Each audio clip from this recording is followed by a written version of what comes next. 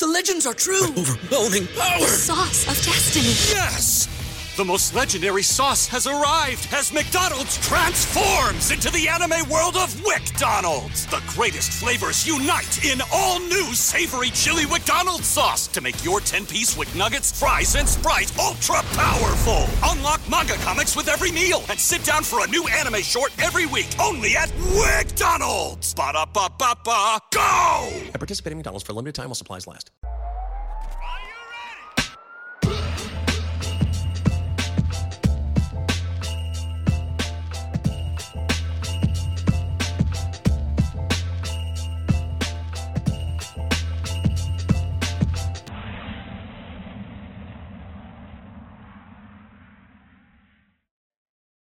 Welcome to another episode of the podcast. And today, over time, you always need kind of special guests in order to, give the channel or the podcast a boost.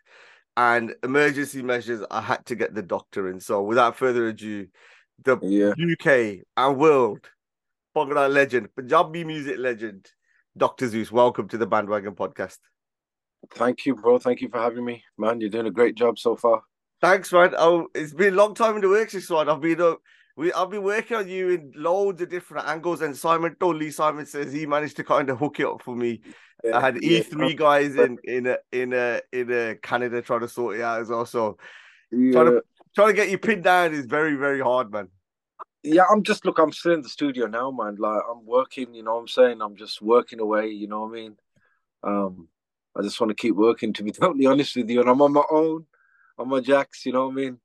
Yeah, I was looking at some of your old interviews and stuff, and I can't find a real a recent in-depth one. Do you do that consciously, where like you want to split yourself away or not give interviews, or just no, the way I'm it not. is? To be honest with you, I'm not very much of a talker, to be honest with you. You know, like, I mean, when I say I'm not much of a talker, I'm a talker. You know, like if I was chilling with you, Odan, we was having, you know, a social or whatever, you know, I'm great like that. But like when it comes to interviews and stuff like that, I kind of find myself being very reserved, and when I'm not reserved, I kind of say the wrong things and I don't hold back. You get what I'm saying? And so I tend not to do very many interviews, to be totally honest with you. That foot in mouth disease is really common in Punjabi form. Yeah, I'd rather just be, you know, I mean,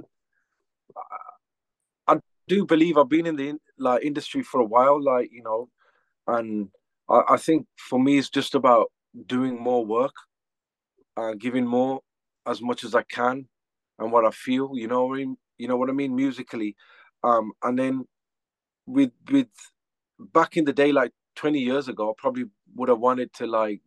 I probably would have been chasing you to do this interview. You get what I mean? Yeah. I've had a couple of meetings with you back in the day. A couple of ones I actually want to like thank you for, to be honest with you.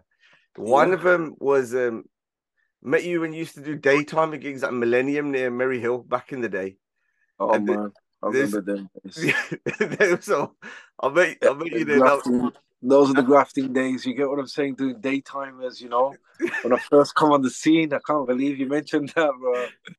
Yeah, I gotta big up Bobby for that, man. Bobby, you used to do the shows in them days in Wolverhampton and around Mary Hill and stuff. Yeah, I remember though, because you have to get snuck at. And then the other time, I was with Polly Tank, and we're doing Mega Mela, and Polly saw Anil Kapoor in it, and he ran off there to go do the interview, and I was just left there, and I didn't have a clue what I was doing. So I looked to the side, and you're standing there, and you're like, "Don't worry, I got you, bro." And you just had one of your albums, and we just listened to it from start to finish. They didn't know what I was playing, what was being at. All your songs came one after one after one. It was, and then you were like. Yeah.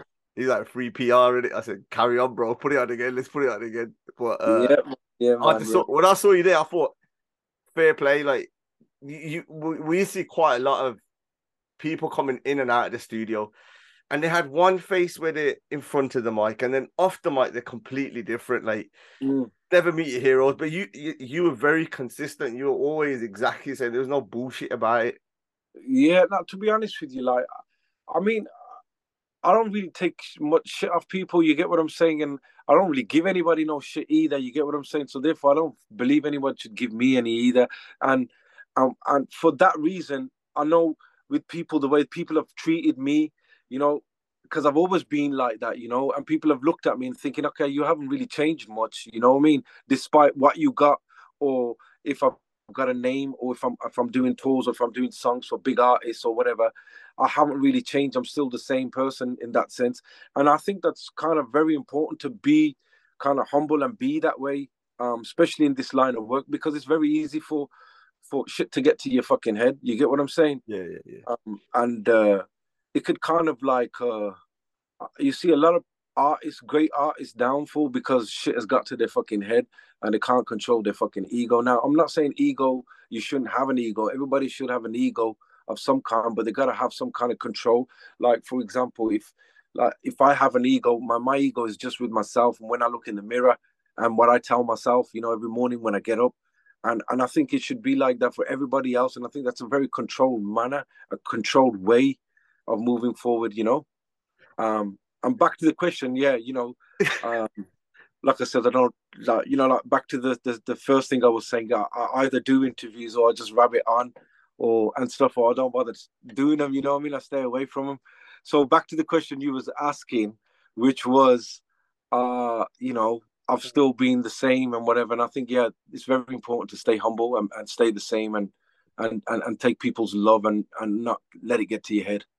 Your career when you as when you call it the grafting days, like Yeah. you got introduced into I think it was for your family to kind of like in into Pradesi, and it was somebody from in the Yeah, Pradesi. no. When I first started, it was like there was obviously there's the band Pardesi, you know, that did pump up the Bhangra, Shake Your Pants, those mad albums that kind of paved the way for Punjabi Yeah. music back in the day in the UK.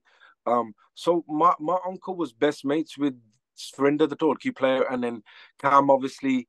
Frantic Cam used to play guitar, and then there was the other brother Rag used to play keyboard. So that band was very much kind of around those three brothers that you know control the backbone of that band, you know, and very much on the production side as well. So I was very close with like you know like Srinder used to pick us up from nursery, you know, and school and stuff with my uncle. So I've known Surinder all my life. And then obviously with you, when I know the one brother, I'm gonna know the other brother as well. And I got really tight with Cam. And then this was in my school days, you know, when I was like at secondary school. Um, and I used to kind What? of Skype Wagging it. off, Wagging. I knew you were yeah, going to say that. right, and chill with Cam in the studio, you know. And I was picking up a lot of stuff, you know. And at that time, they had given a room to partners in rhyme, you know. There was Prem and Juggy. You get what I'm saying? Juggy, the DCS drummer. Um, and they were doing great music at that time. So I was learning off like, you know, I was rubbing shoulders against some of the best kind of people in the game. So for me, it was very natural to be picking up stuff. And if anything sounded odd, it was very natural. It came across, or, you know, it sounded like that to my ears. And that's how I started, really, you know, under them lots influence, you know what I'm saying? But you like your brothers didn't go into that line of work into music. Were you the No. only one which was against the grain in that way? Where you Well, to be honest with you, my brother's all right. They're kind of like, they're educated, you know. Um, and I kind of like didn't make it that, you know, that far. that far You know what I'm saying? options in it? You got to options, So, and that was it. so I mean, look, mate. I was working three. I had two jobs when I bought my first computer and started learning music. So I was learning music and doing two jobs. NIA. Yeah, and National Car Park. You get me? I was doing a night shift at the National Car Park and then doing NIA shifts as well, man. And then, and I was signing on as well, and I got caught for it. It was a mad one, that one was, but still, no one go there. You know what I mean? But those are my mad stories when I was younger. You know what I'm saying? Like, you know, So where I were you did mad living at that ones. time? Where was your what was your ends then in terms of like? I was living in Spark Hill in Birmingham. Spark Hill, man. Big up B11. You know what I'm saying? 0121. You know what I mean? I'm B21 original Handsworth, so I Yeah, got yeah, like you're from the other side of yeah, town. we You were on get the what I'm dark saying? side. So yeah, you're from the other side of town, which B21, big up B21 as well, bro. You get what I mean? The north. So Yeah, there was a couple of things when I was when you were talking about especially your influences and when you started learning with Cam Frantic pretty early on, yeah, and he was kind enough to give you kind of a space for like pre-production and where you started yeah, learning. yeah, yeah, Like there's two bits, and I'm gonna come on to it later because your career is that you've got an ear for that unique sound, but then you got another ear in terms of like for when you started experimenting with like the more desi, traditional desi music in about 2005 onwards. So you got yeah, these two kind of genres of where you do it. How did you find it? You got all these influences, right? You got Cam, he's making everything for anyone. yeah, Commercial, he's smashing it. yeah. How did you know what your sound was at that time? I don't know, man. I was like at that time, I was listening to people like I was heavy Tupac fan. You get what I'm saying? I was listening to Tupac hardcore. I was listening to Biggie, even. You know what I mean? I wasn't a big Biggie fan, but I liked a couple of the beats because I was, if I liked anything of Biggie's, it was because of the beats and stuff. You know what I mean?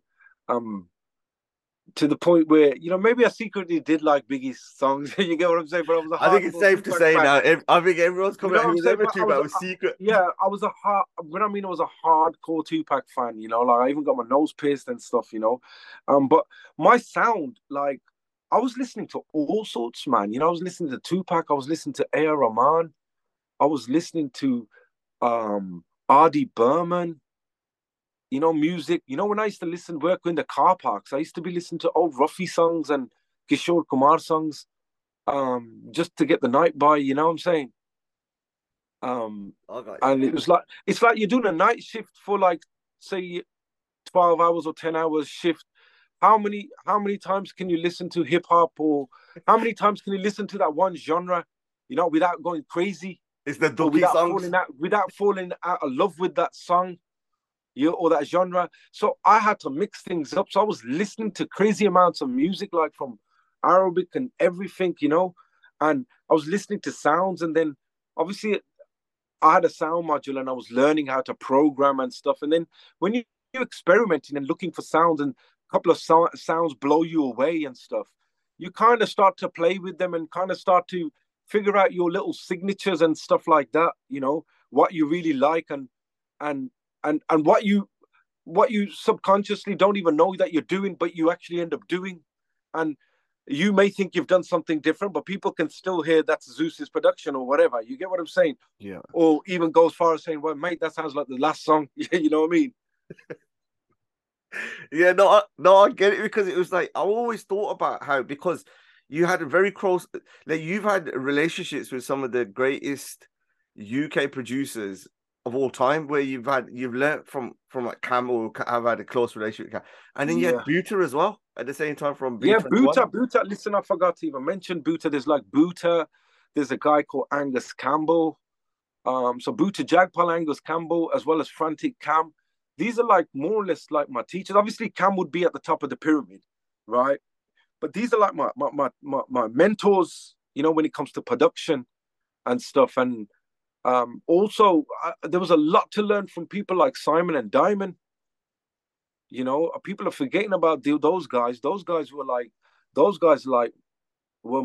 idols. In the sense, like, remember I was at school when I was buying their music, like, Apache and everybody, you know what I mean? yeah, movie over India and stuff like that, and that was the coolest stuff.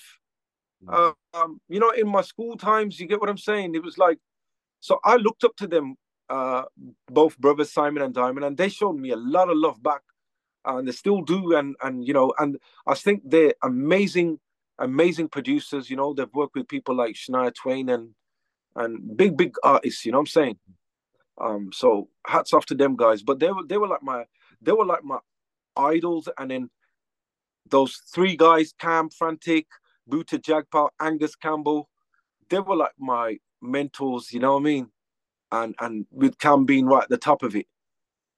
You ain't gonna get better than that. That's like Yeah. No. the So the, I mean, the I mean, trio. look, if I'm not gonna learn anything and be in the position that I am today, hanging around with them guys, then like it would have been a big waste of time, wouldn't it?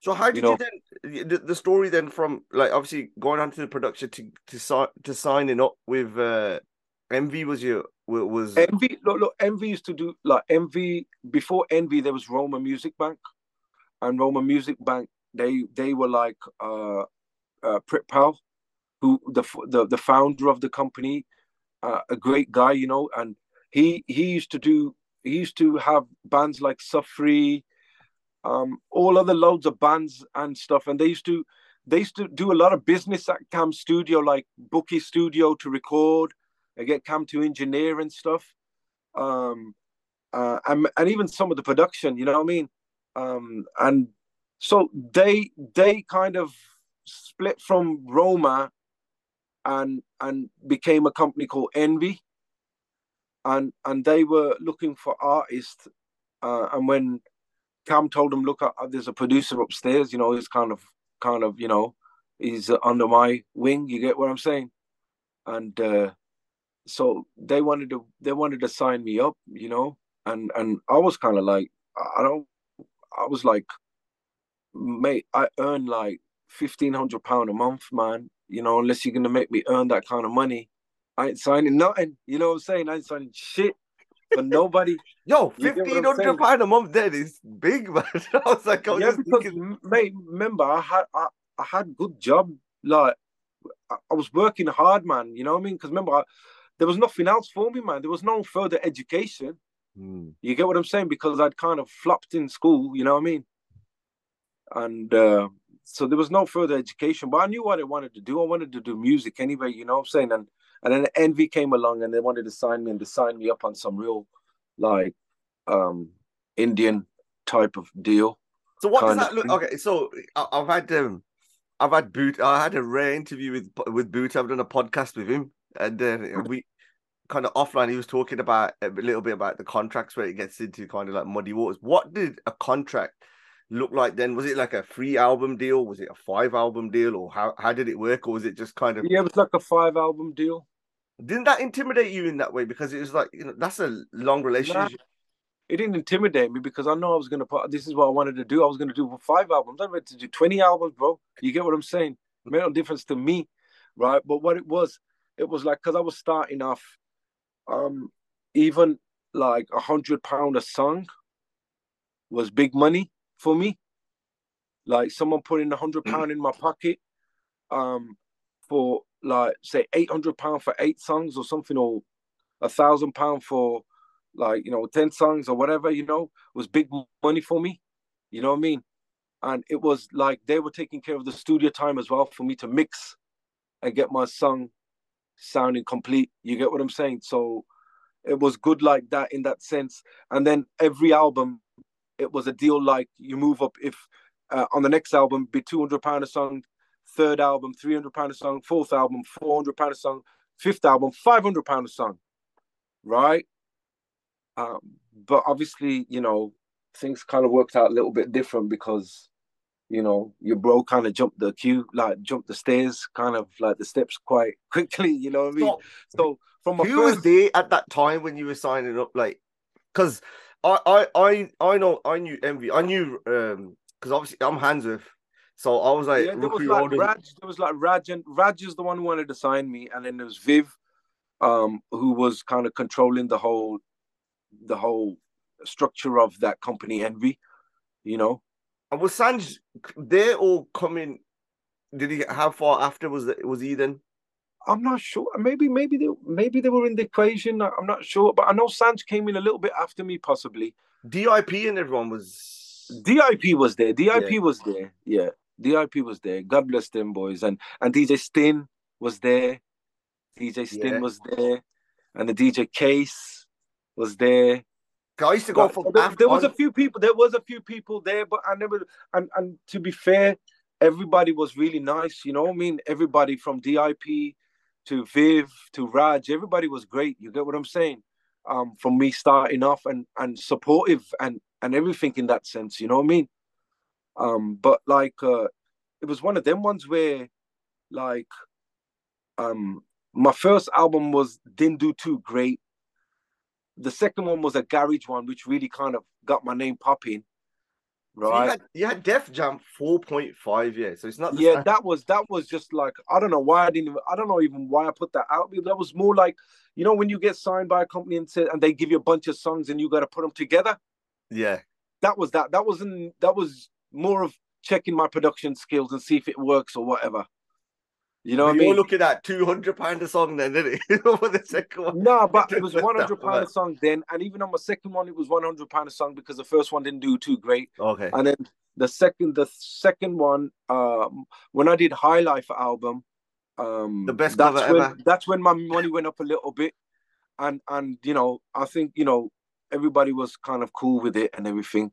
But then when we did the Kangana album, that's when my money shot up to like £500 a song, you know, and for me it was like, yeah, it's cool. But I was kind of more, I was more at that time. I was more kind of happy that people are actually listening to my music and people are even fucking recognizing me, man. What the fuck, you know what It I was mean?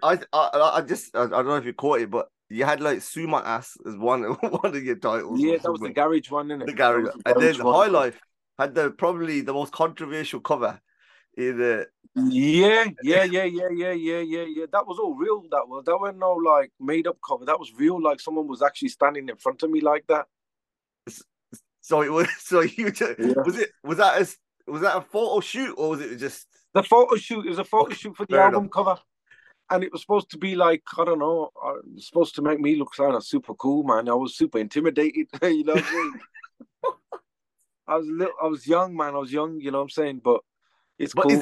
wasn't that the persona that you like? Obviously, to come up with names like Suma and then you've got a couple Look, like I you mean, say to be fuck fair, you to look, Rod. I'm gonna be honest with you. I know I'm trying to like act all like all kind of growing up and everything, you know. But I mean, you could picture what like a 20-year-old was like, you know.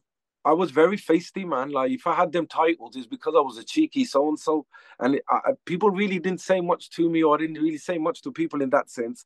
But it was like one of them ones. Like even people wouldn't really say much to me just the way I looked, and I couldn't get around that. I couldn't get my head around that. You know what I'm saying? I couldn't get my head around that. You know.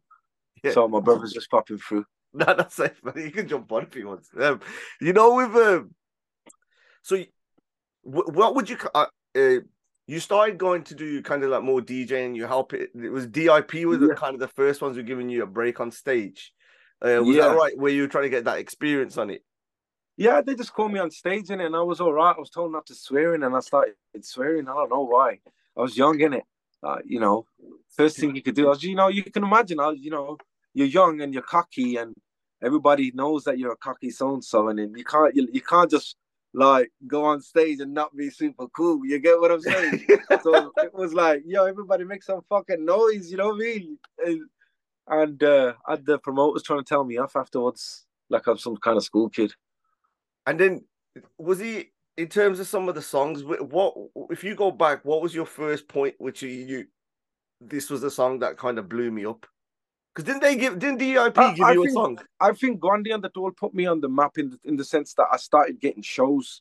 Like in UK, I started getting shows. People started booking me and stuff. Before that, no one was really booking me for club shows. I was just like going with my mate Juggy, you know, from DCS, and just going with them to their shows with them. You know what I mean? And my mate Sonny, and Mickey and everybody. You know, so um, and Simon was it. That's how long I know Simon. So you know, before that's all it was, man. And And I forgot my push. Huh? no, did the Gandhi on that all was that DIP song? And then It was actually, I made it for their album because they were doing an album called DIP plus guests or something like that. And I'd done it for them, but then I took it back in it and I put it as a title track on my album. I'm having that.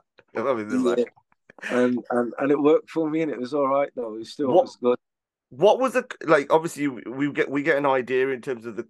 I would say the confidence that you had and the strength in your own ability in terms of what was happening from there.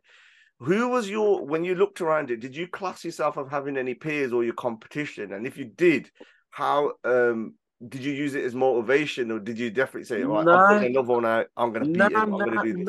nah, man. Because I was rolling with the best, man. I was rolling around with B21. You get what I'm saying? And no one, I mean, if you know that time of music, no one could tell me anybody was bigger than B21 at that time. You get what I'm saying? So I was rolling with B21. It was like we was doing Dr. ZEUS B21 shows and stuff. They were big. You get what I'm saying? I was flying out the country with them and stuff like that. I didn't see anybody as my competition because everybody was nice to me and everybody was cool. Anybody in the music game, like for example, uh, anybody I respected few producers at that time. That like there was Kuli from RDB. Um, you know, may his soul rest in peace. You know what I mean? He was like my brother. You know, we used to always be meet up in clubs, and I used to drop a new tune. He used to be like, no ways, and he used to drop a new tune. We used to be like vibing off each other, like, no ways, you done a next remix or whatever. We used to do them things, and then there was Rishi, and Rishi was like the most nicest guy to me. You get what I'm saying? Anyone I respected musically, they were like super nice human beings. You know what I'm saying? Even Aman here, everybody was super sweet with me. You get what I mean? So I didn't really see anybody as competition. It felt like we was all working together, and it was such a vibe in them days because you'd have shows like that would range from Jay Sean to Juggy D to Jazzy B, um, Suffree Boys, Malkit Singh, you know, Dr. ZEUS, B21 on one night. You get what I'm saying? Those were the good days, man. I lived it. I loved it. Yes. So I mean, it's like I don't know, man. It was like, I'll be honest with you, that era of artists, it's all been like respectful and always encouraging to each other. You know what I mean? Whether it was me coming new on the scene or anybody else coming from under, like after me on the scene, it was always words of encouragement. You know what I mean? And saying, "Oh, you're cool, man. Keep doing what you're doing." You know what I'm saying? And one thing that I always kind of asked any of the producers that I do get on here, fortunately, is about how people kind of strive to use certain studios or different techniques or different people around you to always have that same sound or try and find your sound. Was that something that you were looking at building your own thing, or would you go to a dedicated space? Because now, like, I had Jazzy on a couple of episodes back, and he was talking about how he missed as a singer doing the big studio sessions of, you know, in the morning, and nowadays he understands of, you know, you've got a mix master guy over here, you've got the lyricist over there, and blah blah blah. So when did you start noticing a change in your techniques, or did you just Now my techniques have been the same, bro. Like, you know, it's like you either come and record the song with me that you're gonna do, or you send me your vocal and I'll do my bit and send it back to you.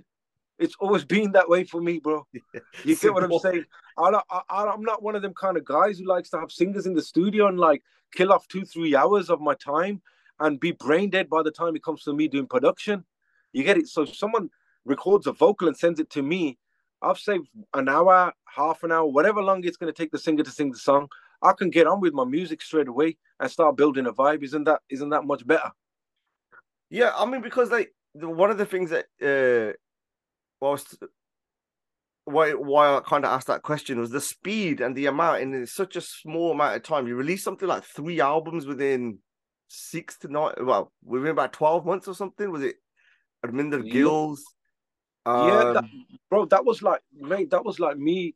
That's like me doing a good year's work, right? And not releasing anything.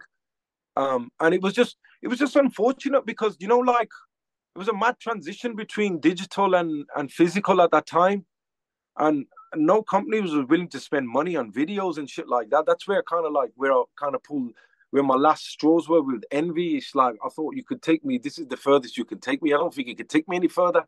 Because where I want to reach, you guys don't want to spend money. You just want to like pocket money. That's it, make money. You get what I mean? And not So spend it back on the artist. was it your success then that started to show the cracks in that relationship? Because you guys were that movement No, was for one of me, the listen, for me, it was like, listen, I got sheer volume of work. If I've got a Nusrat Fateh Ali Khan album ready, if I got a Rinder Gill album ready, I had a Sharmila Jamila. album ready, I had Jugni G ready. You get what I'm saying? Those things were ready. Now, those things could have come out separately had there been budgets or had there been some planning. It was like neglection on certain points of releasing. You know, whether you could blame it the transition of digital to physical to digital, or you're not understanding it, or whether it'd be a simple factor that you guys are made your money, man, and you guys don't care if I make any, right, or whatever. You get what I'm saying?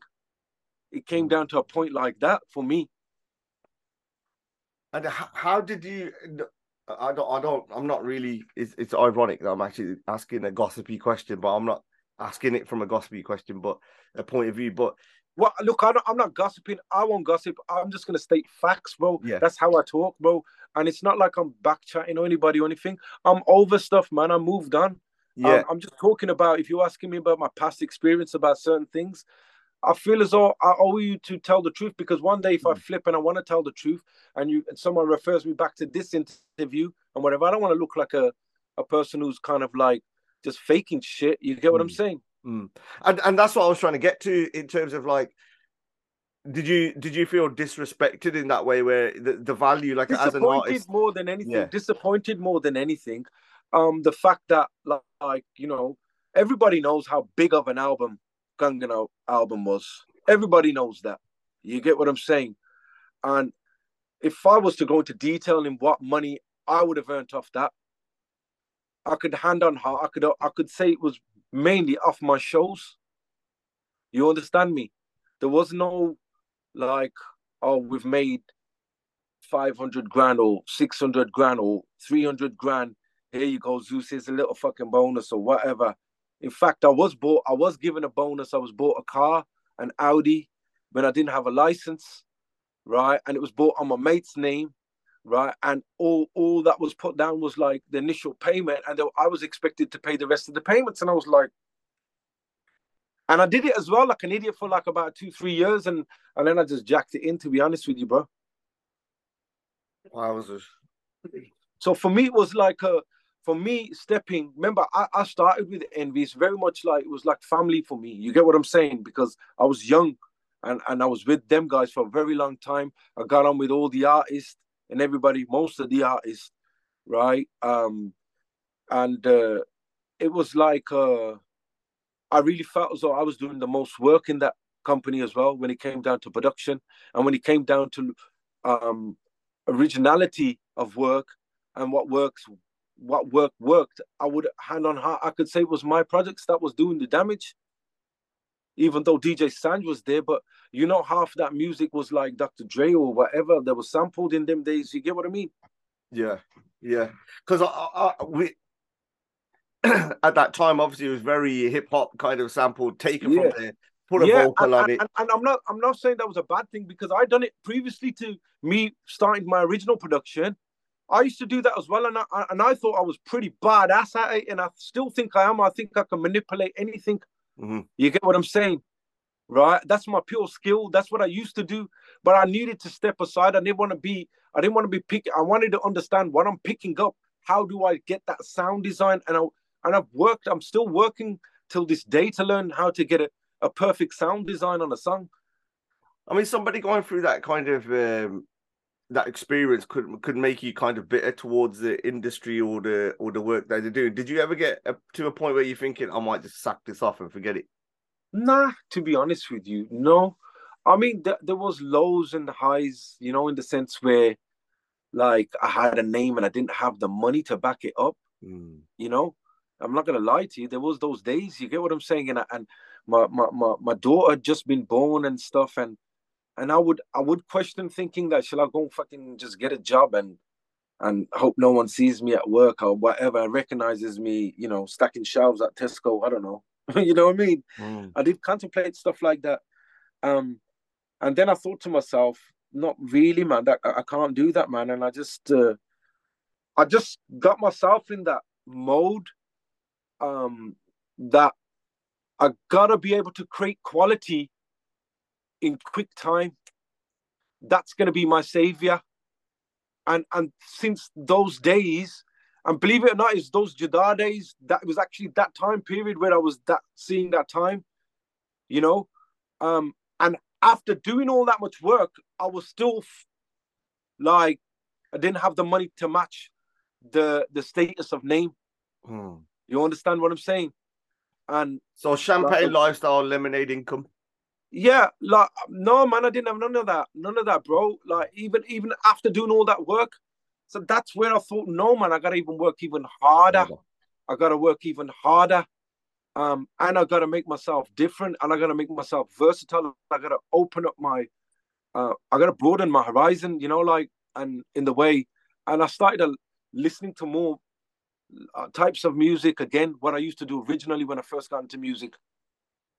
I want to go back to the couple of artists that, when I think of you in terms of like the relationship between you and the artist, is always was synonymous in terms of like you introducing them to me when as a punter. One of them was obviously with Master Rakesh and the song Kangana, which absolutely blew the world up in terms of you know, when you were coming with that production and when you were making it. I know you got to a point where you were even sick and tired of hearing it, that you didn't like it. Yeah. Do you, when you think back on it now, do you still have the same feelings for it? No, man. That, to be honest with you, you know, like when you're producing a song, and you're listening to it, you want it to be over so you can put it aside, and you don't want to listen to it because you've made it in a certain way. You've already kind of manifested that thought, you know, that this is going to be big. I don't want to keep. I'm not in the habit of listening to my music over and over again until it becomes something, until it's published. You know, and until public give me feedback to it. You get what I'm saying? And if it's positive feedback, I will then listen to it. You get what I'm saying? Or play it in my set or whatever. You know what I mean? But if it's not, then it's just a song that I've kind of forgotten about. Because I know you did the Rouge remix of it as well, because out of anger, didn't you? Yeah. Well, the thing was, no, that's a different story, bro. That was like, I'm doing so many shows. I'm so excited. I'm on the bill with B21, and like there's Juggy D and there's Jay Sean on the bill, and it's like a big gig, man. You can't ramp with that lineup. You get what I'm saying? So I'm like, yo, I'm there. Yo, the DJs are dropping my tune before me. You get what I'm saying? I'm like, yo, where's the respect? You get me? So you know what? I went home that night. Buta dropped me off. I think it must have been about 2, 3 in the morning. And I just sat in I used to have my setup in my bedroom, and I had this flute sample, and I had a beat. I made this beat, and I put the flute sample on there, and then I had the Kangana sample. I just sampled a little bit because in them days, I can't even turn around the camera and show you, but I still got my little Pioneer CDJs, which you could do the vinyl scratching on and whatever and stuff, right? So I was dropping the Kangana vocal, just the acapella off a CD, because in them days you used to get vocals on a CD, right? Because there were no drives or anything like that. Right, so if you wanted data information, it would come on a CD. You know what I mean? And if the CD scratched, it's over. That's it's all over, right? So it was one of them ones. But I used to back my stuff up anyway. But anyway, back to that song. And then I had an acapella of Lauryn Hill. You know that girl, you know you gotta watch out. So I took that singing part out and I just used the rap bit. And I put the Kangana sample in, and I made the remix for Kangana that way, because that song was big at that time as well. That I think it's called Do Up or something like. Lauryn Hill, it was. Yeah. I'll dig it out actually. Right, and that song was huge. So I thought, okay, let me see anyone mess with me now in the studio, like, you know, Don't drop my fucking nightclub, right? When I dropped the refix of Kangana, you get what I'm saying, on this sick ass beat, and And then next thing you know, like that beat was I'd done it a few times in the club and whatever, and it was cool. And then Raj heard the beat. He wanted, oh, this beat's sick. I want to put these girls on there and this, that, the other, blah, blah, blah, blah, and whatever. And that's how it went, and that's how that Don't Be Shy came. Mm. I've always because Bali always used to do the remixes as well at that time, and it used to be Aja Sonia remix that Yeah, look, they Bali did. Jagpal. Bali Jagpal. A lot of people don't know, man, but Bali Jagpal had an ear for picking out songs and putting them together. Like if he had a Punjabi song, a fresh Punjabi song, he had a knack of hearing something, and he used to listen to a lot of R&B. Trust me, I know. If anybody, and you can ask Simon or anybody else in that car, he used to drive us crazy by putting songs on repeat. You know what I'm saying? He listened to all sorts of stuff. So he had a knack of picking music elements of a hip hop song and involving it in his Punjabi song. And to be honest with you, man, I think that's how B21 became a big name, because Buta would glue the whole thing together and make sense of it, you know what I'm saying? And Bali would be like instigating the idea, and then Jussie would sing it. Yeah. It was Miseducation of Lauryn Hill, the album. Yeah, that's it. Just did that bit. And then I'm only saying I feel comfortable now because you're doing a gig at the Mill, and I'm gonna see you there with Jazzy and Frenzy as well. Man. But like you and Lambert was like beans on toast for me. When you just went together, you kind of showcased his skills. Like he was obviously doing tracks with loads of people. Yeah, loads of songs out everywhere. But like the way that you demonstrated it on the album, I don't think he ever got to those heights again for me personally. And that's just my conversation. I mean, it's a shame. It's a shame because he's a really talented singer, man. Like he was then as well, man. I mean, that at that time, I don't know what it was, man. It was just a element of luck, so to speak, or whatever, man. Anything like we did together, it kind of worked, like in a big, big way.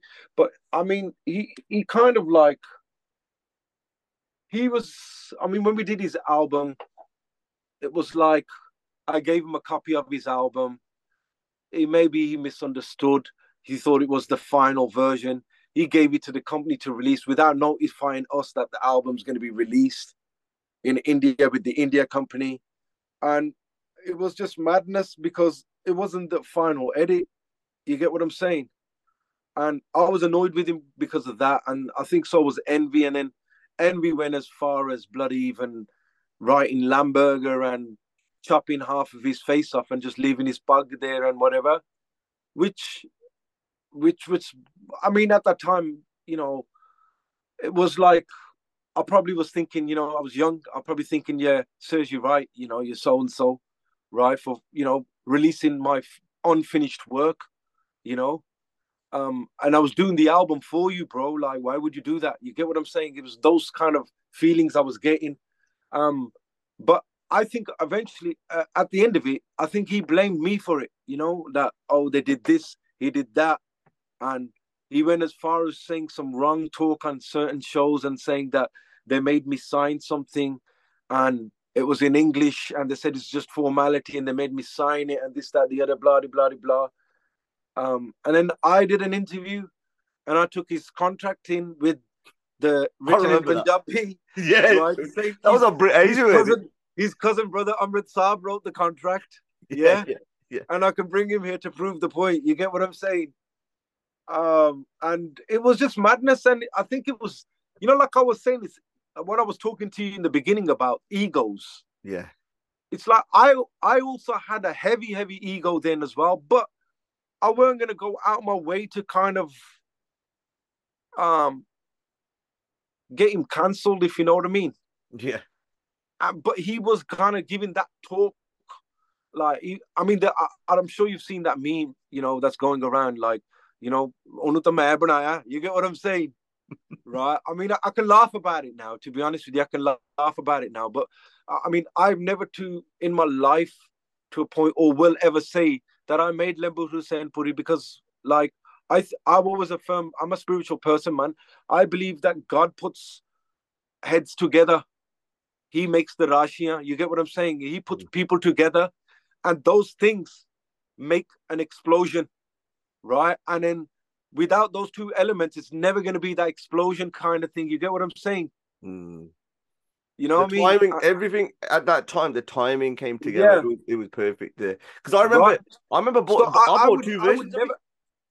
I would never ever say that, I made that guy or anything like that. I Mm. would say that, you know what, God has put us together. If something happens, it's gonna be in God's grace. You get what I'm saying? Yeah, because I bought that. I was in India at the time, and I bought that version, and then when I heard Bali and Satya Sanai at the beginning of it, I thought Yeah. that's the version. That's the you Yeah, can just yeah. tell. Well, you see, there's a polished out, there's a proper version that was mastered properly and mixed up properly. He had an unmixed album which went out to so many people in India and Punjab physically Yeah, on CDs and stuff. I mean, like, and plus, I mean, all it is a phone call. Like, I personally flew out to India to give him the album on CD.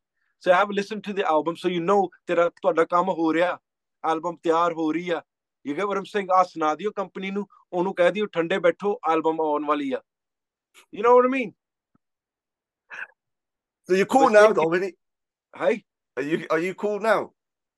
Mate, I'm absolutely cool. Look, I've gone, like I says, bro, like we're all growing up, man, whatever ਗੱਲਾਂ ਸੀਗੀਆਂ ਉਦੋਂ time ਦੀਆਂ ਸੀਗੀਆਂ, bro, it's thing is, I never spoke to him, but he's always, whenever he's met my dad, he's always been respectful with my dad, and my dad's always sat down and had a drink with him or whatever. So they've always had that relationship. So it isn't nothing like, it wasn't anything how the whole media was kind of making it out to be in that sense, like it wasn't a ruckus in that sense. I remember doing the song Sat Sri Akal. I just did the song because I liked it. Yeah. And people actually thought that I did that for him. You know what I mean? It wasn't actually nothing to do with him. That song I had, like, maybe at the time when we was doing stuff with Lambert at that time. You get me? Should have been like killed it on that, man. That was a sick track. Man. When I mean, like your range of artists who you've worked with, like we ain't even touched on Bollywood. What you doing there, but like, your sound flipped again when you were working with Arminder Gill, and that. How did that relationship happen as well? Because like you took. There's no disrespect to those artists, but you took them in another direction to another platform, and you've got this consistent formula of where you've been doing this. And I think you get disrespected for it, to be honest with you. I don't think you get the right credit that you should be getting in terms of what if you put your catalog against anyone. I don't think anybody could test it, really, to be honest with you. The amount of songs I got. I think they struggle. The amount of songs I got. But I mean, look, a lot of the stuff is credit due to some of the artists as well. Like Amrinder Gill is he's like an amazing artist,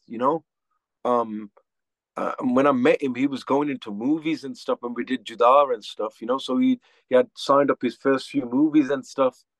So Judar was like, it did great for me. Like, I don't always look at it like, I've never looked at it like, when I'm doing a project with some singer, or if I like a singer's voice, or it's, even if it's an unknown singer or a known singer, if I like their voice, man, like I want to put my whole soul behind it. You get what I'm saying? And then whatever happens after that happens. You get what I'm saying? If I get appreciated for it, then great. If I don't, then that's also great. You get what I'm saying?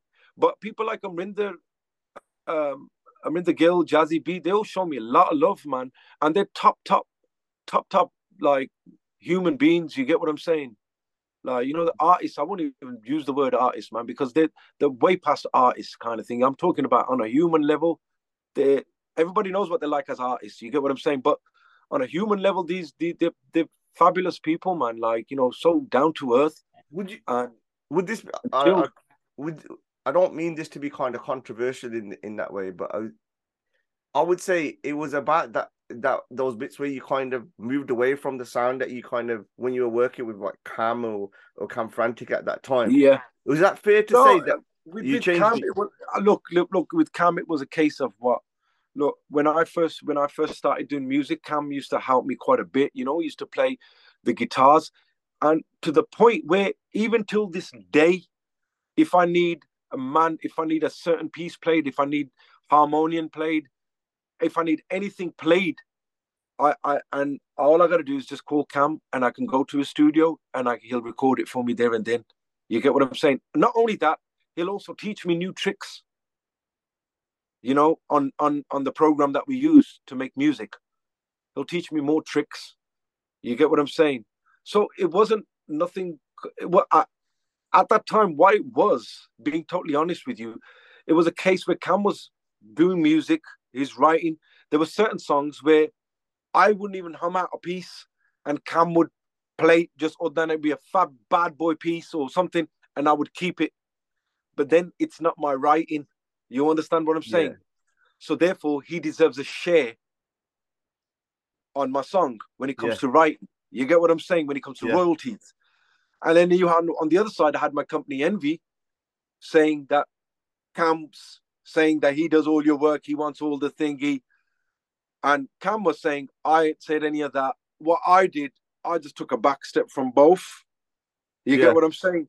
Yeah. And there was this big thing about, and it was industry people as well. It weren't even fans. It was industry people just saying, oh, Cam does all his music, or Cam does all his music. And I just wanted to get away from that whole thing, and it wasn't ever for 1 second on bad terms. I'll make that clear. You get what I'm saying? And Cam will clarify that as well, because me and Cam, we're like bros. We still talk till this day. Even on, if you hear my latest songs with Amrit Maan, even my latest song with Rahat, the mandolin. Who do you think played that mandolin? I can't play mandolin. You get what I'm saying? But you're producing it though, innit? Do you know what I mean? Yeah, but I know what the piece I want him to play. So I'm writing what I want him to play. You get me? Whether it's a guide piece I played on my keyboard and say, hey, Cam, I need you to play this in mandolin, or whether it's me humming it to him personally. You get what I'm saying? Yeah. So it becomes where he becomes doing a session and playing that instrumentation for me. You were already doing what the new gen are doing now before the new gen. Mate, the new gen, I'll tell you what the new gen are doing. The new gen are picking up sample kits, right, and basing their songs around that, which ain't a bad thing. But I think I may start that. I think I'll clock about 10 songs a day like that. You get me? Because what they're sampling is what I make. You get what I'm saying? Like the whole ambience of a beat, the kick, from the kick to the snare. It's not like I'm taking a beat and then, taking a bass line from there. I'm actually composing and writing my own shit. I remember when the first time when you dropped Mitra on the boot, innit? Like I am a Jazzy B big fan, super fan, yeah. And when you dropped that, for me, that was another switch in terms of the music from it. How did that project come about? Because I couldn't put you two together. That was mad, because you know what? That was mad because that switched the whole thing for me so badly. Because before that, I was doing bare hip hop kind of beats, and no one was really testing me on them. No one was really testing me on them, and because everyone else was doing hip hop beats, and everything was sounding the same. You get what I'm saying? So I wanted to switch things up. So when we did the Mitra on the boot, I wanted to just smack it with just a Tolkien Baja. You get what I'm saying? Because that's what I was trying to say early on in the. And that's what we did. Right? Yeah, but then after that, hear the play. After that, I want to go back to making hip hop beats and hip hop songs. Why? And you got man's paying me like 10 G's plus. नहीं पाजी वो गाना चाहिए था उतना ना गाना चाहिए था पाजी जैजी वर्गी beat चाहिए थी. And then because when I did Jazzy, soon after Inch followed, didn't it? Zora's song, Inch, which was also a massive banger, right? And all of a sudden, I became the Bhangra Punjabi producer, and I'm like, hold on a second, bro. I'm more hip hop than any who's out there. How you kind of, and if I was doing a song for for say any artist who's paid me money to do a song, and I've done it hip hop, right? And I think it's badass what I've done, something brand new. नहीं पाजी उदा चाहिए पाजी वो beat ला के दो. But You know, did you contact Jazzy in that way? How did that relate? How did that initial meeting not happen? me. Because it's not. I was doing shows with Jazzy as well, so I got quite close with Jazzy, and I'm very close with Jazzy. There was Jazzy's bass player, Joggers, Yeah. right, and Popsy and everybody. I'm kind of close with them as well. You know what I mean? So I got close with Jazzy. You know, we're doing shows with them in Dubai. We did the Dubai Rain Dance. We did shows in Canada and America and stuff. And you know, when Jazzy had released his Romeo album, my Kangana album was out, so we were doing shows together Mm. and stuff, you know. And so it was at that time we had already spoke about the song. So but we didn't get round to doing it till 2014, I think. Yeah, it's 214. You know, like with the amount of vocals and the artists that you've got. You know, there's always the Wu-Tang Volk album, that's being hidden away and someone's got it and Yeah. it'll never.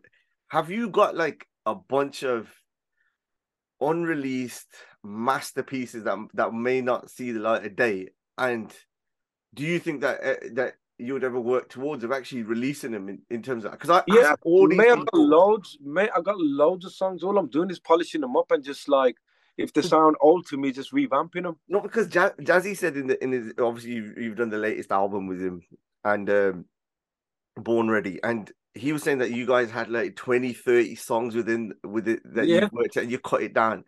Now to yeah. me it's like, where's those other 20? I want to hear. Oh man, I could play them, bro. You get what I'm saying? Crazy songs, bro. I got one song of Jazzy's coming on my album, which in the next month or two. You get what I'm saying? Which is like the single I'm gonna drop with Jazzy from my album. So you know that's a big song, man. Beat Sings wrote it, man. I think it's gonna be a huge song. And then like people forget you've worked with Snoop. You've actually, and not just any Yeah, Snoop, he's in a video. He's actually, how yeah. people have done stuff with him, like, yeah, and he's never We're retweeted it again. chilling with him hard, bro. Yeah. We're chilling with What was Snoop hard, so man. you very early on? You talked about your relationship with in influence with Tupac, and then you're meeting an OG of that crew.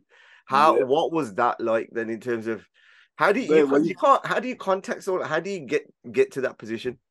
me and Zora, we were just like asking him about Tupac and stuff. You know what I mean? You know, and stories and stuff, man. And it's mad because And that was Zora's first. Was that his first release? No, Inch was his Inch was first. the first. Inch was the first. That was like I don't know, the third or fourth or fifth or whatever. I don't know. One of them. Do you get me? But yeah, that was a big team. It's still going strong actually. I don't know. It's about probably 100 million plus views or something. I don't know. So like, how does that connect go? I just want to know a bit that. So how did you make the connect with him to say? That was through my friend Cheryl. In Las Vegas, she works for a company called Spectrum Global Agency. So she deals with people like Megan Fox, Al Pacino, Tom Hardy. She gets some like £1 million endorsement deals and all sorts, and Salma Yeah, Hayek she and worked all with me. people. You know what I mean? So anyway, Snoop's brother used to stay with her. Snoop's brother used to stay in her house. Like she looked after him from like Snoop's younger brother, Bing, used to stay with her. So she got me the connect through Bing, and then you know we sent our money to Snoop. Like we didn't hear back from him for like about 3 weeks. You know what I mean? And Obviously, you me don't and have to Dora disclose, sitting but there. Me and he Dora, ain't gonna be loose change though, is it? You put. nah, man, it was like just for his verse, it was like, and this is on a discounted price, like little under 40K, man. And we sent that money between me and Zora. We sent that money, and we thought, and we was just looking, twiddling our fingers, and then like 3 weeks had gone by, and we thought we lost the money. We thought the brother's done the dirty, and like this Cheryl's not kind of, she's flaky. You get what I'm saying? But then what happens is, his brother phones me and FaceTimes me, and like they're in the studio recording. So they recorded a verse, and you're gonna get that verse. What he's putting in Yeah, there. they're in the studio recording. They FaceTime me, and it was like 3, 4 in the morning, bro.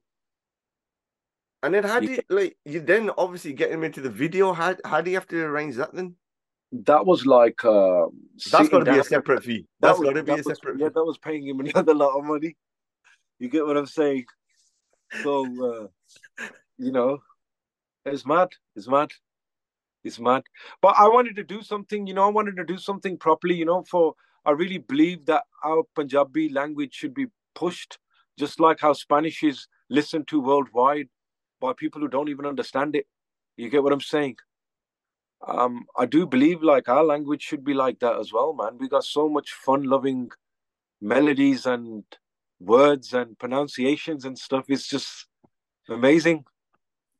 Like, but your travels in taking the language everywhere, and then I remember seeing it on Twitter because we used to interact on Twitter, just talk about Man United. You know what I mean? Yeah, So it was like, I remember all of a sudden there's a picture of you and Shah Rukh Khan, and like this geezer flipped the script again. So I was yeah, like, yeah, you know, to get to yeah. get to kind of keep track of you was just like you couldn't. So like, Yeah. how how are you kind of balancing yourself and getting yourself reset back to I'm Spark Hill? You get what I'm saying? Like Yeah. somewhere down the line, things can carry you out, and that ego Nah, can man, it throw was a all it bone was through. all cool, man. Like Sharukh's an amazing guy, man. You get what I'm saying? Like so down to earth. And if you've done some work for his movie or something like that, he knows you personally. He's not gonna see you standing in the corner and not come and say hello to you. He's that kind of guy. You get what I'm saying? If he knows you, he's not gonna blank you. You get what I'm saying? And I mean, I'll give you a little story. It's like when they did the music launch for Happy New Year, the movie that we did the soundtrack for. Yeah. Yeah. So Oh, anyway, this is a crazy story. Like me and Kanika, we're just standing there on the side and then waiting for them to call us because they're launching the music and they didn't call us on stage or anything like that. And then everybody's got off and everything. And then we're just standing on the side and Shahrukh seen us and he's come up to us and he says, "Listen, we're going to do the press conference now. I'm going to call you on now. I don't know why these lot didn't call you or whatever." You know what I'm saying? Right. So before he did his press conference, he made a special announcement for me and Konica to come on and shake everyone's hand personally. So it was actually more special rather than where I would have been alongside Vishal Shaker and a few other people and whatever. It was just me and Konica that had that special announcement done for us because someone forgot to call us on stage when they launched the album.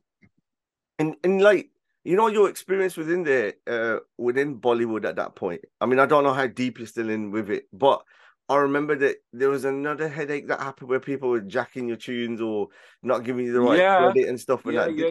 That's to do with Raj.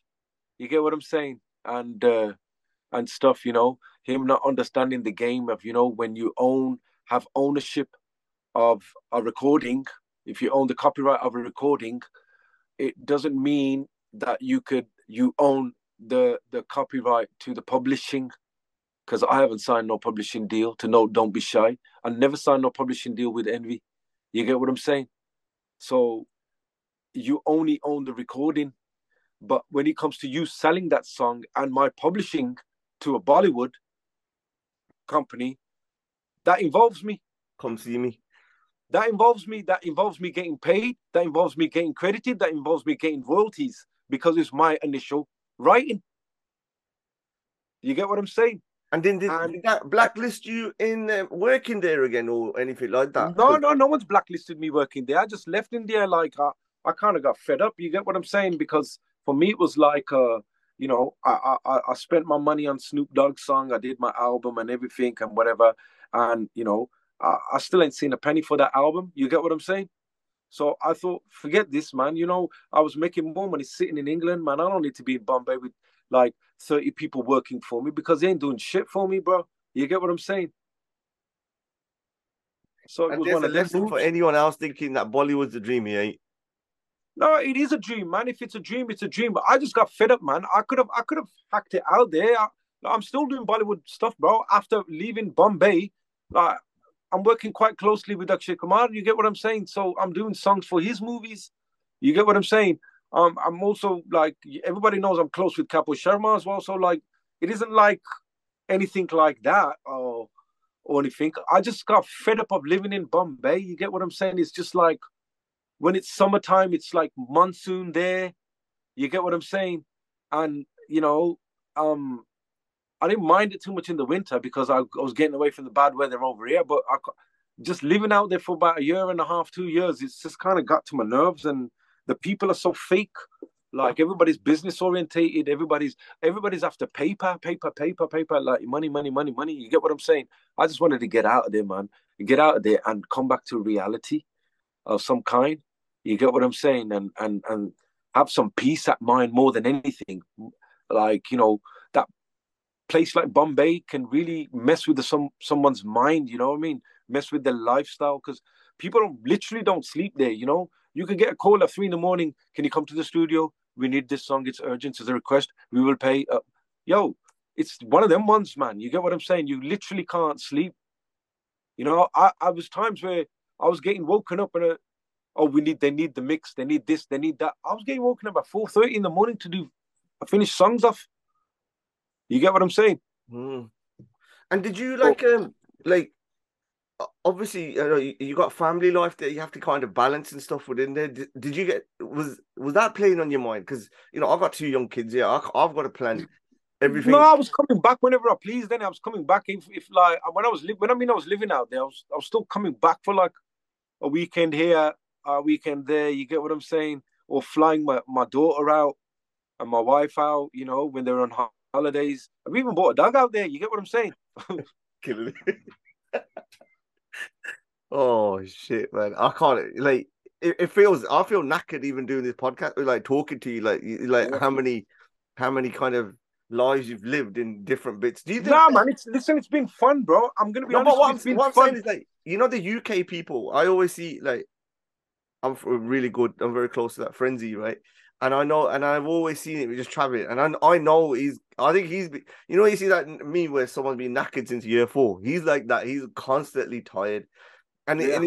it catches up to a point, but also like you see how bigger the markets are around the world, Yeah. and like you're one of the rare ones who's actually smashed it everywhere around, I just and want to like people keep get going, too bro. I just want to concentrated keep here. making music, bro. I mean, look, I'm working with like English artists as well, man. I just want to keep making music, keep doing different things, really push myself to like different boundaries. You get what I'm saying? I don't feel tired at all, man. I know I look tired and stuff, but No, I that's feel the really, point. You haven't aged. I feel energetic. I feel like I want to do more. You get what I'm saying? And I mean, I do feel. I mean, you may not think I look. A lot of people do say that to me. You haven't aged and stuff, You but haven't, man. I do feel aged up when I go into if I'm doing a uni gig now. Oh, forget it. It's I like feel like that. it's like doing a gig for my nephews and nieces. It's You get horrible. what I'm saying? I think I'm gonna get everybody to call me Uncle Zeus, and like how Snoop switched it. You get what I'm saying? Shit, and he's killed it with that label. Innit? Like he's like you're the Yeah. professor now, and you're the doctor's got it. Doctors. I need to get rid of the doctor and put Uncle in front of it, and Uncle Zeus. You know what I'm saying? I'm gonna bring it back round on a couple of bits. When you look back on in terms of what your career now, and I know you got the energy to carry on, so I'm not gonna go down that road of it. But when you look back, what's your favorite album and what that you did? Your favorite vocal that you ever you put together? Mm, bro, I'm gonna be honest with you, man. Like, nearly every one of my albums have been favorite, barring the Def Jam 4.5. Every album I've done for any artist, which ain't many artists, is like Amrinder Gill. There's a Nusrat Fateh Ali Khan one. There's this Jazzy B one. Um, and a couple of other Indian artists like Manpreet Sandhu and stuff. All albums have been enjoyed because I've had the luxury to say, nah, I don't want to produce this song. Let's find something else. I've had the luxury to do songs that I've felt, you know, and I've also been fortunate in that way as well. When I've had artists like Amrinder Gill bring certain songs like Ki Samjhaiye to the table, and Yari, obviously, I brought to the table, through Bilal Saeed and stuff. You know what I mean?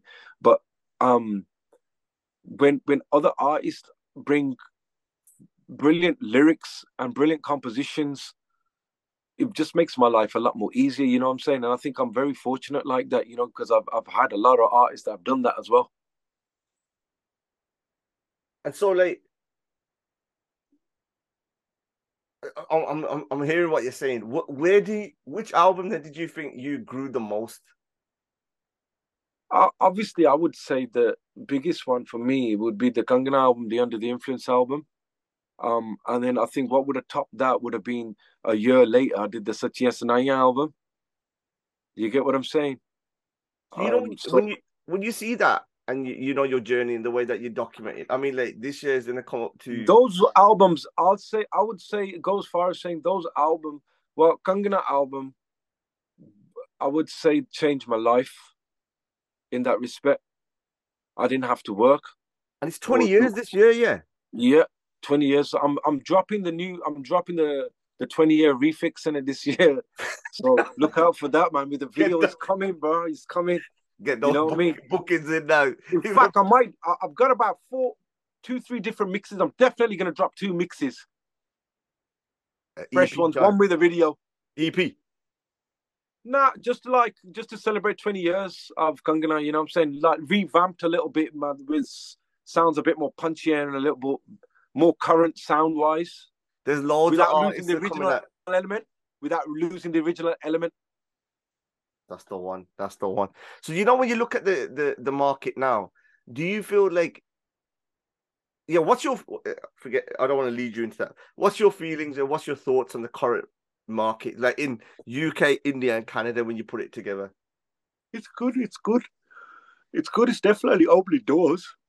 Sorry, man. I'm No, I just know. We'll tell everyone this is a little bit later than when we saw it. So like, yeah, yeah. yeah, yawning So because I'm shit and boring. Hopefully not. Yeah. no, no, no, no, no, no, no, no.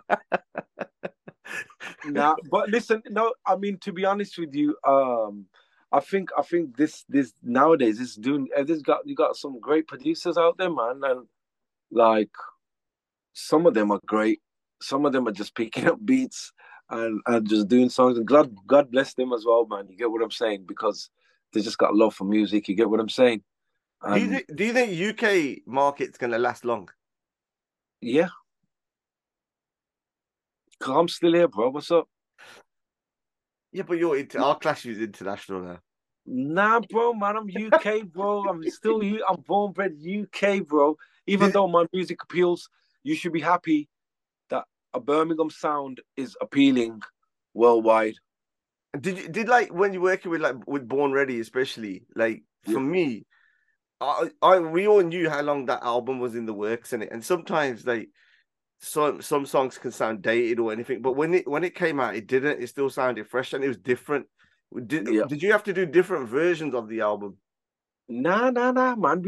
To be honest with you, we started it a little bit earlier, and then it kind of got delayed a little bit because Jazzy flying around and stuff. And it was just a case of him doing the vocals, and then once once uh once we started to get together like a bit more regular and speaking regular, the album came together quite quickly in that sense as well. Like, it took over maybe a space of 8 months or something like that, even though it been dragging on over a year or whatever. But Right? here's one. Here's one.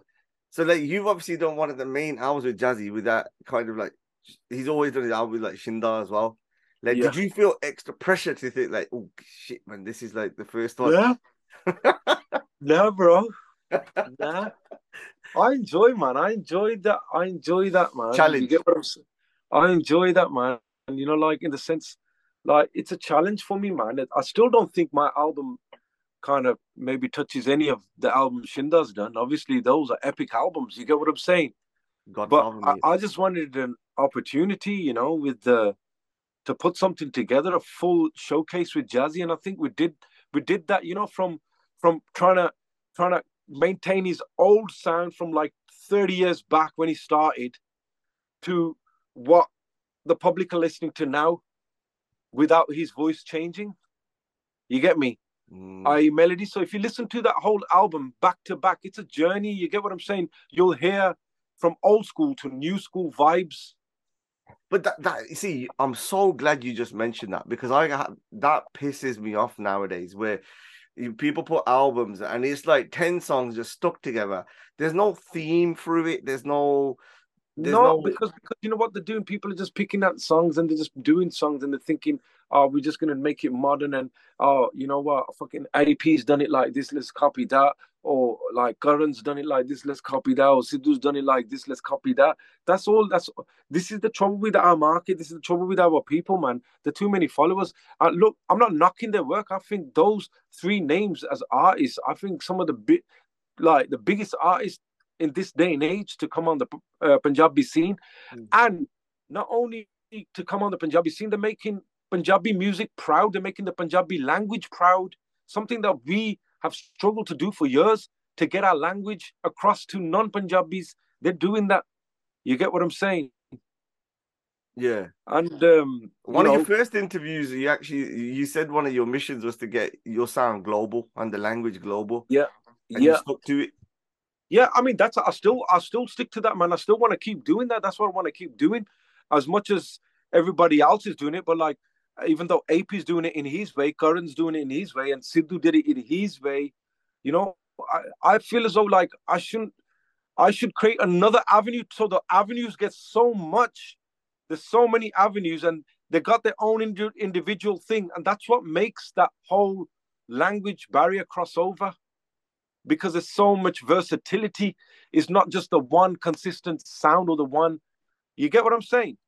So do you think like artists in terms of more than just obviously the music, like there's clearly a set of moral ethics and a philosophy that you follow. So you talk about a lot of things, and you obviously coming across so educated in these ways. How is it important that nowadays when you got social media, for example, you're not just listening to the music, you get insight in terms of what that kind of person is? Do you think it's a good thing or a bad thing? Man, I think social media is great in it, but don't make it your real life, man. And there's some people out there that it's their real life. You get what I'm saying? You're on social media and whatever, like, kind of floating different things and whatever, bro. You know what I'm saying? It isn't real. Do you reckon you would have got cancelled if it was back then like it was? Mate, I don't think I would have been one of them if I don't know, man. Look, if Kangana came out in this day and age and it did and it was the song that it is today, and it came out in this day and age, obviously social media wise, numbers and figures would be different for me. You get what I'm saying? But that still wouldn't change the fact that I would want to show my private life or whatever. I think I'm showing enough of my whatever I want to show. You get what I'm saying? Through my music and in my videos or whatever, I don't want to, I don't think I feel I need to show any more of my life, like through social media and stuff. And people like young kids, that I see a lot of young kids are like, going the wrong way, in the sense of getting depressed, going through depression and stuff like that, because they're looking at certain other things. And, it's like being envious almost. It's almost like a tool for people to see things and want things. And if you haven't got it, go out and get it. You get what I'm saying? Maybe in the positive way, but there's also the negative side of things as well. How people not want to work to get the same thing that someone else is possibly flaunting. You get what I mean? Yeah, I got you, man. I got you, bro. I'm gonna kind of bring it to a close at this bit now. I want to ask you a couple of last bits. So this is called the bandwagon. So it's either, is there a bandwagon that you want to jump on, jump off, or is there anything that you want to get off your chest? This is your space to do so. Not really, to be honest with you. I'm pretty cool, man. I'm a happy soul, man. You know what I mean? I'm having fun, making good music, meeting new people. And I will say that the best is still yet to come from me, bro. You get what I'm saying? I know I've been saying that for the last 20 years, but it's still yet to come. So the next 6 to 12 months, we're expecting Jazzy, we're expecting Kangana refixes. Yeah. The album. Man, I got other singers on my album, like Rinda Gill's done a song on my album. Amrit Maan has, Khan Penny. I got a few songs that are gonna come out this year, bro. We're not stopping, bro. You get what I'm saying? And then we got the masterpiece with all the old vocals. Is that gonna come out, like an exclusive listening session? Nah, what I can say, I have started a song with Master Rakesh because I feel as though I got some history with that guy. Yeah. And I feel as though I want to do something like, to try to make his game rise. You get what I'm saying? Yeah. Because he's a talented guy and he kind of disappeared after he got deported and whatever, you know what I'm saying?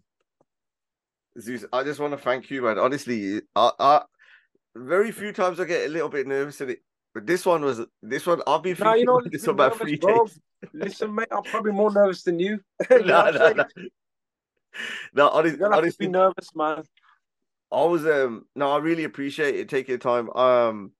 But nerves is a good thing because it keeps you on your toes. And mate, being nervous proves to me that you're human, man. You're not like, you know what I mean? Yeah. A zombie or like, an egotistic kind of person or whatever. So I'm gonna hold these dates in my head now. I've got like a bunch of stuff there where I tap people back up and say, listen, your account's due, man. We need to hear a follow up where you're at. So like, mate, I will do it. Mate, trust me, I got bangers after bangers coming on. No, I have, bro. You get what I'm saying? Thank you, Doctor. Yeah, I really appreciate it, ZEUS, man. I really appreciate it. Thank you so much for having me, Bran, on your podcast, and keep doing what you're doing, man. I think you're doing a great little thing here, man. It's like I've watched a few of yours, previously, and they're pretty good, man. They're pretty good, man. You get deep into people. I think you gotta. This is also a skill, where you can get people to kind of open up and kind of be themselves with you. You know what I'm saying? So yeah, man, I try and model myself on Louis Theroux. I love him. He's like, you talk, man. You're the star, ain't me. So it's just like I've always wanted to try and come across as a fan because these are the questions I want to know. You know what I mean? It's not like no, I'm not owned by no agency that I just put it out. If you like it, we can. If you don't like it, they're real questions, bro. They're real questions, man. You get what I'm saying? Go back to Mary Hill, did it? No one's asked you that question before. Nah, man, I'm surprised, bro. But yeah, man, you brought back some memories there, bro. You get what I'm saying? Cheers, bro. All the best. Yeah, man. God bless you, bro. Take care. Bye.